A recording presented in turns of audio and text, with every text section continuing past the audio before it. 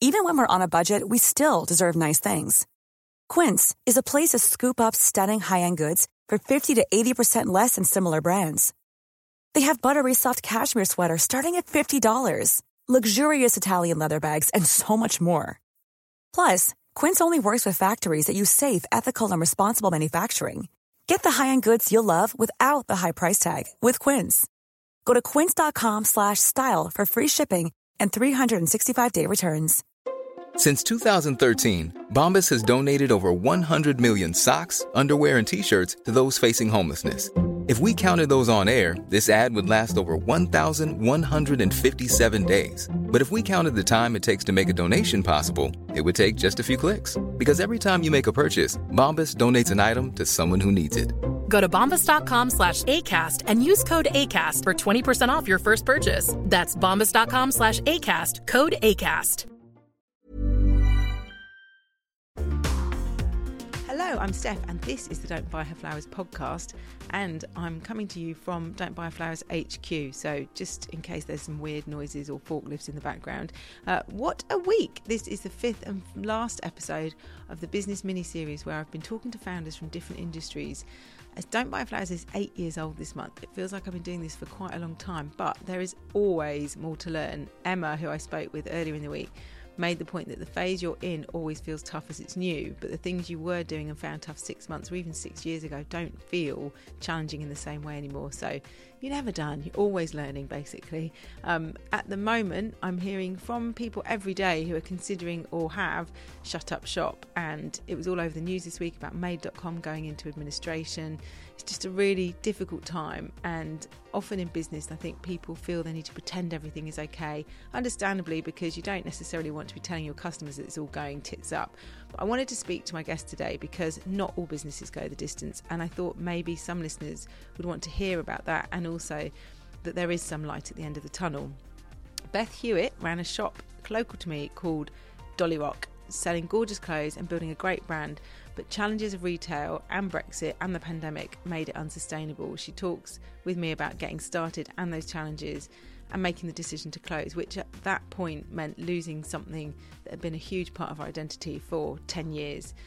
Beth has a kid at the same school as mine, and we've known each other for years, but I haven't had an in-depth chat with her about business. I knew that she loved Dolly Rock and worked incredibly hard for it, and I can remember talking to her when she was closing, and it was a really emotional time. So we talk about all of that. And a small interruption to let you know that this business series is sponsored by Natural Mat, an organic bed and mattress company who use exclusively natural, organic and sustainable material and make mattresses and beddings for grown-up and babies and kids, all handmade in Devon. You can learn more about what they do by visiting naturalmat.co.uk or visiting their showrooms in London, the Cotswolds or Devon. And an exclusive for us, if you use the code DBHF15, you can get 15% off your first order, which is valid up until the 31st of January. Okay, so on to the episode. Here is Beth.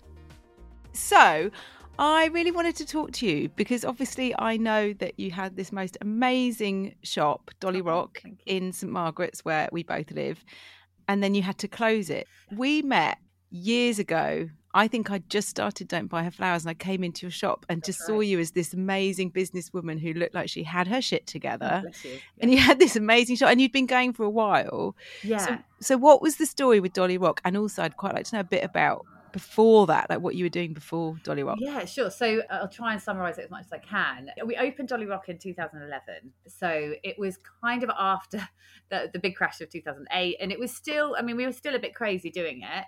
And when I say we, it's because I did have a business partner for the first year, and due to personal circumstances, she had to exit the business. So that was my first kind of pivotal point in the business, actually, was whether I continue to do it on my own or whether I kind of just jump ship so early on within a year.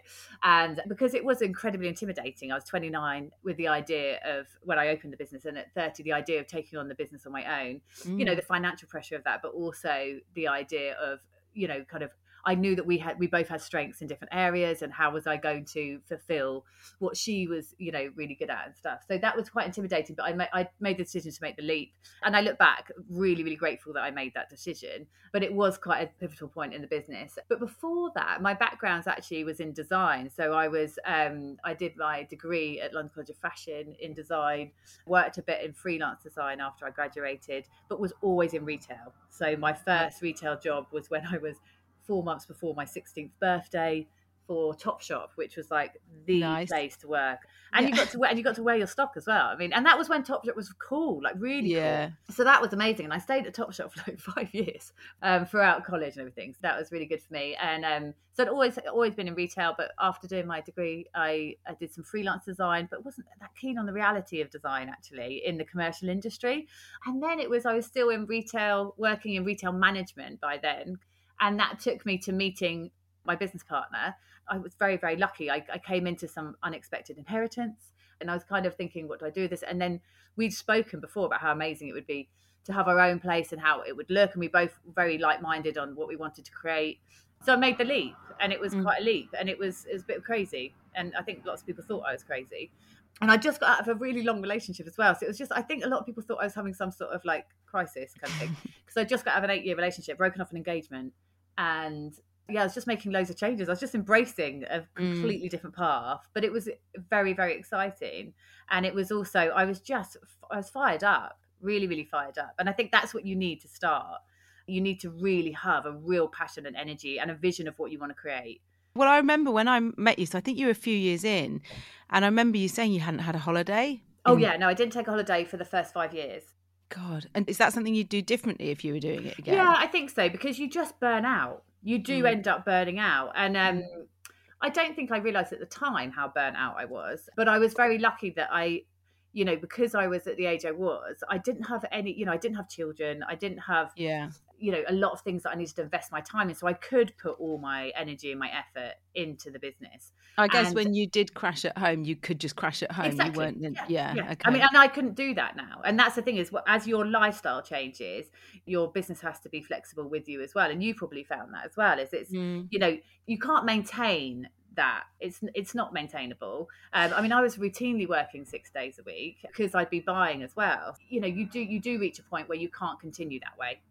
And if, as you said, if I was to do it again, I think I'd allow myself, because it is allowing yourself to do it as well. It's knowing that you've got a team in place and not everything's going to fall apart. Like, and even if it does, worst case scenario, you have a week where, your sales drops and stuff. And even though, I mean, there were times that we couldn't afford that to happen, but later on it got to the point where, okay, well, you kind of knew that things might not run as smoothly, or there might be certain things you have to put in place before you go, but you can do that kind of thing. And also I think it's being able to have a team that you can delegate to as well. And that took me a while to be able to form that team as well. So, in those first couple of years, if you don't have that, then it is going to be the pressure and everything's going to be on you until you kind of build that support system.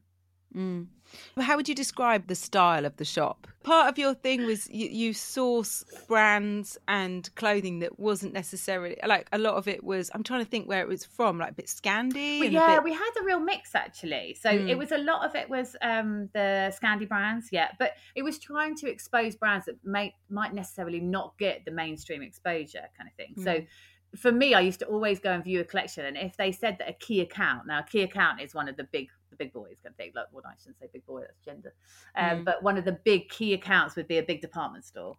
And so if a key account had it, I would then be like, no, I don't think I want it. That's really interesting, because I'm like that with brand. We've got a mix of brands at DBHF, but there's always a mix of some small independents and then some bigger mainstream, because people do want to see something that they recognise. But if I see something and it's in all the shops and all the, it puts me off, because I'm like, well, it's not special. It doesn't give the customer that kind of taste of something a bit different. And you learn your customer. You learn where they're spending, what they're spending their money on, what they like, and that's when you can change what you're offering basically. And we need to have some brands that people are aware of and people could recognize, because that's how you build people being able to trust in your selection. So you started in 2011 and you closed the shop in 2021. Is that right? 2020, no, at the end of 2020. Yeah. So what, I imagine there's a whole host of things happening in those 10 years, but what happened? I think it was a accumulation of things, and Mm-hmm. and this is where it wasn't just the pandemic. The pandemic was the last The thing straw, the straw that straw, broke. yeah, that broke the Yeah, camel's back, really. yeah, Because I think, retail had been really struggling on a yeah. journey for quite a while, especially women's apparel. I always joked, being like, I would be fascinated if I wasn't in the industry, looking at how the industry is struggling and how it's changed, because there was many things that contributed to that. One of the things is, discount culture. And I think for small independents, trying to keep up with that, trying to compete in any way was just near impossible. But it trained the customer to spend in a certain way. And that was what was unfortunate, was it trained people to almost not want to resent buying things at full price. Full price, yeah. And that's a really tough one, because we haven't got the margins to be able to discount all our stock. And I think that's where as well people don't fully understand maybe how a small retail operation works compared to a key account kind of thing, and But it's the why same as they're able delivery, to actually, offer. Yeah, like free delivery, which is not really free. It's accounted for somewhere, but once people are used to that, then they're expecting it. So it'll be like, well, your delivery is very expensive. It's like, we don't make any money. In fact, we lose a bit of money on delivery because we want to keep it low, because we know people don't like that cost. But the big retailers have can trained do your that. customer to believe in it. Yeah. And it's from years and years of the customer's expectation being changed of what is the norm, what should be expected. And that's where we were really up against already quite a fight, I think. And I saw that change in customers' behavior, and especially when we had the website. Online, there's even more discounting, and it became a bit ridiculous, even to the fact of like Black Friday became discounting at the beginning of October. The summer sales were starting in June, and then there was flash discounting constantly. And when you have the same products as what somebody else has and they're offering 30% off, I don't blame them for going for the best price point. And it's very hard for people to make that decision to continue to support you when someone else is offering it at a cheaper price. And we'd get people even asking us to price match. And I'd be a bit like, I can't price match with, let's say, Office's 20% discount this weekend, because I've only just received this stock. And and it's hard to explain that to people. But the structure of a small business is very different to the fact that we don't get discounts from the brands themselves for quantities or anything like that, whereas the big key accounts do. So they're paying less for that product. So, and then Brexit really affected our customer spending, because I think, again, uncertainty around how the market might react to things, uncertainty around jobs, uncertainty around people's careers, everything. I can see a correlation between when the news are having a massive shout about food banks and like all the disaster things that are going on. You can see it. So like in June, suddenly there was a lot of talk about economic crisis. Then they went quiet over the summer, and which actually means that your customers come back a bit. So you can see it, and it's like, again, it's really irresponsible, because some of the time the fuss is a fuss rather than actual news. And then that's having a massive impact. So it's kind of this self-perpetuating mess. And I think it depends on your demographic as well, right? So for us, it's kind of, and we're probably targeting similar customers. It's the demographic that your customer that is affected by these things often as well. So I was fully aware we were a luxury product, by necessity in any way, and our price point was mid to high range. So we were when people were treating themselves. So when people are tightening their spending, we are you're one of the first things you do is actually, I'm not going to buy that. I'm not going to treat myself to that cashmere jumper, which is understandable. But it just meant that with Brexit was just a long-winded process that meant that uncertainty created a drop in spending for that period of time. So, and then the pandemic hit. And what did you do? So I know you were, when you could open, you were open. Yes. And had you had to get rid of a load of your team? I furloughed my team. I furloughed my team first straight away. And so then that was the fun journey of just me trying to do online. I've got some of the most so funny pictures of my son on top of like 7 massive boxes in my hallway because I had to get all my stock delivery to the house instead of the shop because I couldn't be in the shop all the time. So it was just things like that. And then I was trying to get product online as quick as I could as well, but also try and promote online. And because I furloughed my team, they couldn't work for me in any capacity. Online shopping and clothing did pick up. It did, yeah. But then it probably would, again, you're then back to competing with the brands who can offer the massive discounts. It was also, we were then stuck in a situation where we didn't have the stock that people wanted. And again, this goes back to the fact that when you're a small business, we work on a basis where I'm buying 7 months prior to when it hits our shop floor. So it couldn't have been at a worse timing because we had just received all our season stock. So I'm sitting on, and I don't mind saying, I'm sitting on £50,000 worth of stock that had just arrived in store, and my main means of selling that stock had just been taken away from me. My bricks and mortar store had just been shut. I'm sitting on that stock with only the website to try and sell it through, and my competitors are already discounting that stock, and some of it is in transit and they're already discounting it by 30%. And they're already set up, right? They're already all set up for online, whereas you were trying to do it. And they'd already negotiated their discounts with their brands. I mean, the other thing is as well is I'm straight on as soon as we start hearing about this, we're reacting. And I was reacting straight away. I'm talking to my brands about, okay, how can we work together on this? Like, what can we do? And they can't afford me to suddenly not take my orders. Contractually, I'm legally obliged to take those orders in. And this is where you really have to invest in your relationships with people because I luckily had very good relationships with people. So I'm able to kind of just be like, how can we work together on this? But a lot of the key accounts were able to basically, because of their power, they were able to say, I'm not taking the stock. Yeah. And we were never able to do that. But also, would I want to do that? Would I want to put my brands in that position? I worked with a lot of small brands, and those brands weren't going to survive if I then turned around and said that. Because we were so busy, we were picking up orders that had been cancelled, if that makes sense. So So actually, I think that helped our relationship with a lot of these brands who were suddenly having stuff cancelled, and then we'd be like, we'll take it. And brilliant. Yeah. And your team were furloughed, but did you still have to pay rent? Yes. And that was one of the things that was really disappointing, was how our landlady responded to it all as well. I was very grateful for the support that we got from the government initially, and on the first lockdown. And it was amazing that I could furlough my team. I was so grateful for that.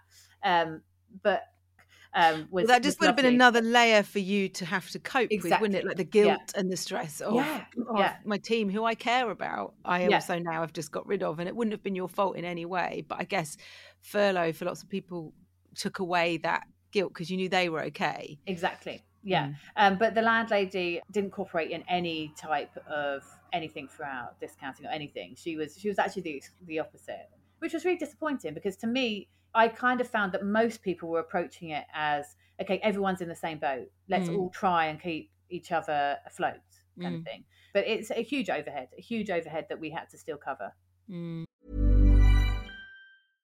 This is Paige, the co-host of Giggly Squad, and I want to tell you about a company that I've been loving, Olive & June. Olive & June gives you everything that you need for a salon-quality manicure in one box. And if you break it down, it really comes out to $2 a manicure, which is absolutely insane. It's also so easy to get salon-worthy nails at home with Olive & June. The difference between how your nails used to look when you did them yourself and now with the Mani system is a complete game changer. The best thing about Olive & June, too, is it's a quick dry. Dries in about 1 minute, lasts for 5 days, and full coverage in up to 1 to 2 coats. Visit oliveandjune.com/perfectmani20 for 20% off your first system. That's oliveandjune.com/perfectmani20 for 20% off your first system. Everyone knows therapy is great for solving problems, but getting therapy has its own problems too, like finding the right therapist, fitting into their schedule, and of course, the cost. Well, BetterHelp can solve those problems. It's totally online and built around your schedule. It's surprisingly affordable too. Connect with a credentialed therapist by phone, video, or online chat, all from the comfort of your home. Visit BetterHelp.com to learn more and save 10% on your first month. That's BetterHelp, H-E-L-P.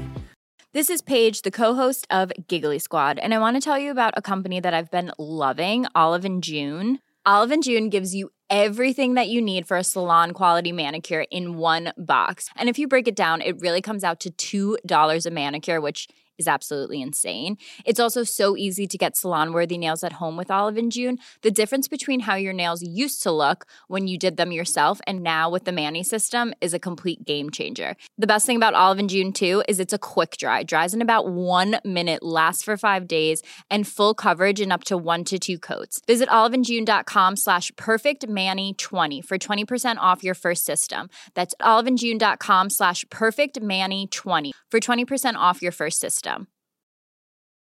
Wow. Nice. Yeah. What you're hearing are the sounds of people everywhere putting on Bombas socks, underwear, and T-shirts made from absurdly soft materials that feel like plush clouds. Yeah, that plush. And the best part? For every item you purchase, Bombas donates another to someone facing homelessness. Bombas. Big comfort for everyone. Go to bombas.com/ACAST and use code ACAST for 20% off your first purchase. That's bombas.com/ACAST. Code ACAST. At what point did you, in that run up to the end of 2020, were you like, I can't do this anymore? Like, what It was going into autumn winter, and it was the end, because when we reopened, there was I was so excited to reopen, and I remember being teary that first day, being like, I am so excited to reopen. But then we realized that the initial excitement just wasn't maintained. So people kind of came back in, they were spending, we went into sale, and we had a good response to that. And then it was people just kind of spending, just kind of didn't maintain at that level. And I think people wanted to support us, and that was what was so hard, was when I announced that I was closing, people felt really bad that they hadn't, I had loads of people being like, oh my God, I'm so sorry, I wish I'd been able to spend, but I've lost my job, or this and I was like, I never was resentful to people not being able to support us more. It was just the fact that people couldn't, and they didn't. And it was just spending changed, and we were still sitting on a lot of stock. And the idea of taking an autumn winter, when I looked at my autumn winter buy, that again had already been, I'd completed my autumn winter buy in January, December and January. So I was able to change that a little bit, and I was able to make some adjustments. But I was still obliged to take on quite a lot. And when I looked at that, I just thought, how on earth are we going to get through this? And I was faced with that prospect of, if we try, we could fail in a way that I could actually go into administration. And you wouldn't be able to pay people, exactly. And you wouldn't be able to, Then I'd be looking at the fact that my staff wouldn't get anything. And I had members of staff that had been with me for 6-7 years, and I cared about every single one of them, and I'd already had to make a redundancy at that point, and so I knew how horrific that was. But knowing that I might have to close my doors, and they wouldn't be compensated for anything, and that I'd leave owing my brands a lot of money, that weighed heavily on my decision, because I then had to make the decision, well, do I take the risk and do it that way, or do I do it my way? How did it feel? How did you feel emotionally? I cried a lot. There were a lot of tears. At that point, I was a single mother. I was kind of weighing up a lot of things, and I was just like, I had to have an honest conversation with my sister. I remember my twin sister, who was just like, you can't risk everything financially yourself to keep and I know you want to. It's not that you don't want to, and I know this is going to be hard for you to do, but you've got to think about the fact that if this gets any harder, and this is me without knowing we were going to go into another lockdown at Christmas. Yeah. But she was just like, there's no guarantees of the recovery coming, and you're putting your whole financial stability on the line, and you've got a dependent, basically. And it took harsh conversations like that for me to be a bit like, okay, the only other option would be to somehow try and do it in some way of my own way, and try and make it as positive as I could. And so it's almost taking control rather than it being I suppose, especially if you had such a kind of tricky period the previous year where you've lost control. You couldn't have control over decisions being made in government and all that other stuff. I know there will be people listening where there's loads of people who are having to quit and having to say, I can't do this anymore. Like I'm on various WhatsApp groups with other small businesses, or I follow lots of people on Instagram, and you just keep seeing it. People going, that's it, I'm going to have to shut up shop. And I feel like one of the reasons I want to talk to you is because you're down the line by nearly a couple of I'm out. years. I'm kind of on the other side. Hopefully there's some positive to that, because I suppose, did Definitely. you feel relief? Was I there? did, yeah. Because I was doing it my way, I felt like I was doing it the right way. Mm, And I'm not saying that everyone would be in the circumstance that you have the time to do that. And that's not me knocking people that do go into administration because they've given it their best shot and it still worked out that way. Because there's going to be plenty of people who that is the scenario for them. That's not their wrongdoing. That's just and because the way the cookie has crumbled. But well, I think with business as well, it can change so quickly. so Like quickly. we Yeah. especially when you talk about 50 grand's worth of stock, like that can tip you over if Yeah. you suddenly can't sell that stock. Like we've definitely having to manage cash flow and stock at a time when there's the predictability is totally gone from Yeah. retail because of the last couple of years, and we don't know what's going to happen next. That is making it very hard. So it's not always people's fault. Well, it's not people's fault often. It's like you're having to take punts on what you think Yeah, might and no happen. one has a crystal ball. None of us No, have a crystal ball. Like, no. it'd be amazing if we did, but we're all trying to base our choices and our decisions on the information we've got to hand at that moment. But as you said, everything can change, and you can adapt to that as best you can. But sometimes you can't adapt. Sometimes you're just stuck and you can't adapt. And I think that was where we were at with our stock. Was and that's why I started doing things like Dress Up Friday online. Where I was doing this campaign where I would wear a very dressy outfit on a Friday, and there were loads of people that kind of got in on that, and that was great because that speared some kind of excitement around people, buying things because they wanted to make themselves happy and they wanted to, buy something lovely for the sake of it, kind of thing. And things like that really helped just to show some interest and to get some interest, but they weren't resulting in huge amounts of sales or anything every Friday, kind of thing. But I think moving forward, when I decided to close on my own terms, I decided to do it try and do it in a fun way and try and give back to my customers who had supported me so much by doing an amazing closing down sale and letting my staff know that they were going to get redundancy packages, that I was going to try my very, very best to make them as generous as I could. And I was going to give them plenty of notice to be able to hopefully then find something else. And that was the best I could do. And I was able to have those conversations with my brands and say, we can't continue. Instead of taking the risk, I've made the decision, which I hope you'll support, to cancel out autumn winter, which meant that they were losing. A lot of them contractually could hold me to my contract. Some of them did, but it was very few of them that did. Some of them I had to take some sort of financial penalty for it, which I kind of saw coming. But most of them actually kind of respected my decision to try and do it in this way so that I didn't owe them money. And that immediately afterwards, that feeling, how did you feel when you're kind of walking around, and obviously you live local to where you work, and you, prior to that, you had been full on for 10 plus years with this business. What was that like? I think one of the hardest things was actually having those initial conversations with people. It was almost like telling people about a breakup when you're a teenager, kind of thing, when you're like, and you try not to hold back the tears when you're kind of a bit like, we're not together anymore, kind of. And I was just a bit, and I remember I cried quite a few times. I cried on the shop floor a few times. And then the fluorescent neon signage went on the other window saying closing down sale, and that was when it really, really hit me. And it still makes me a bit emotional now because I just remember the being brokenhearted actually, and just being like, it's such a shame. But I did know deep down it's the right decision. And knowing now what I know in terms of, we would never have made it through that Christmas. So final question is, someone is looking at their business and going, I don't know if I can work this anymore, or they can see the writing's on the wall. What would you say to them?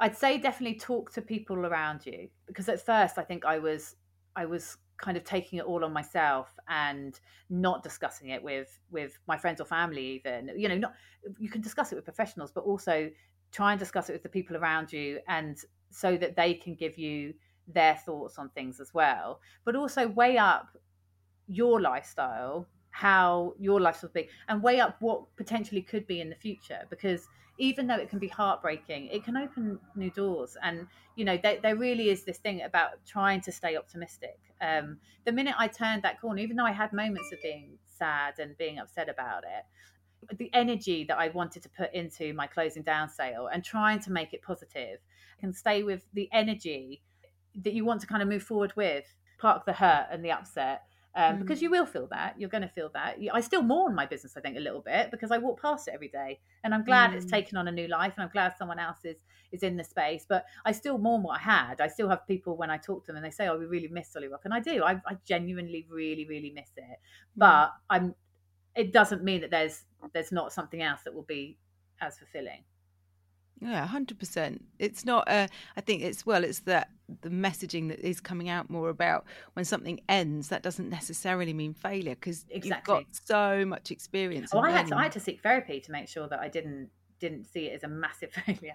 Yeah. Because I know myself, and I know that the business, like so many founders, your business becomes almost your identity. And I think that's where there's that little bit of a line where you can take that failure, and also you then become lost, being like, well, who am I if I'm not Beth from Dolly Rock, if I'm not the business owner, if I'm not all those things that I used to be proud of. I was proud of my achievements, and then seeing that kind of not having that anymore, I was like, well, who am I now? Like, can I still hold my head up high and all that, all those things? And of course you can, and of course you're more than what your business is, but that is a journey as well, of coming to the point where you're able to feel confident.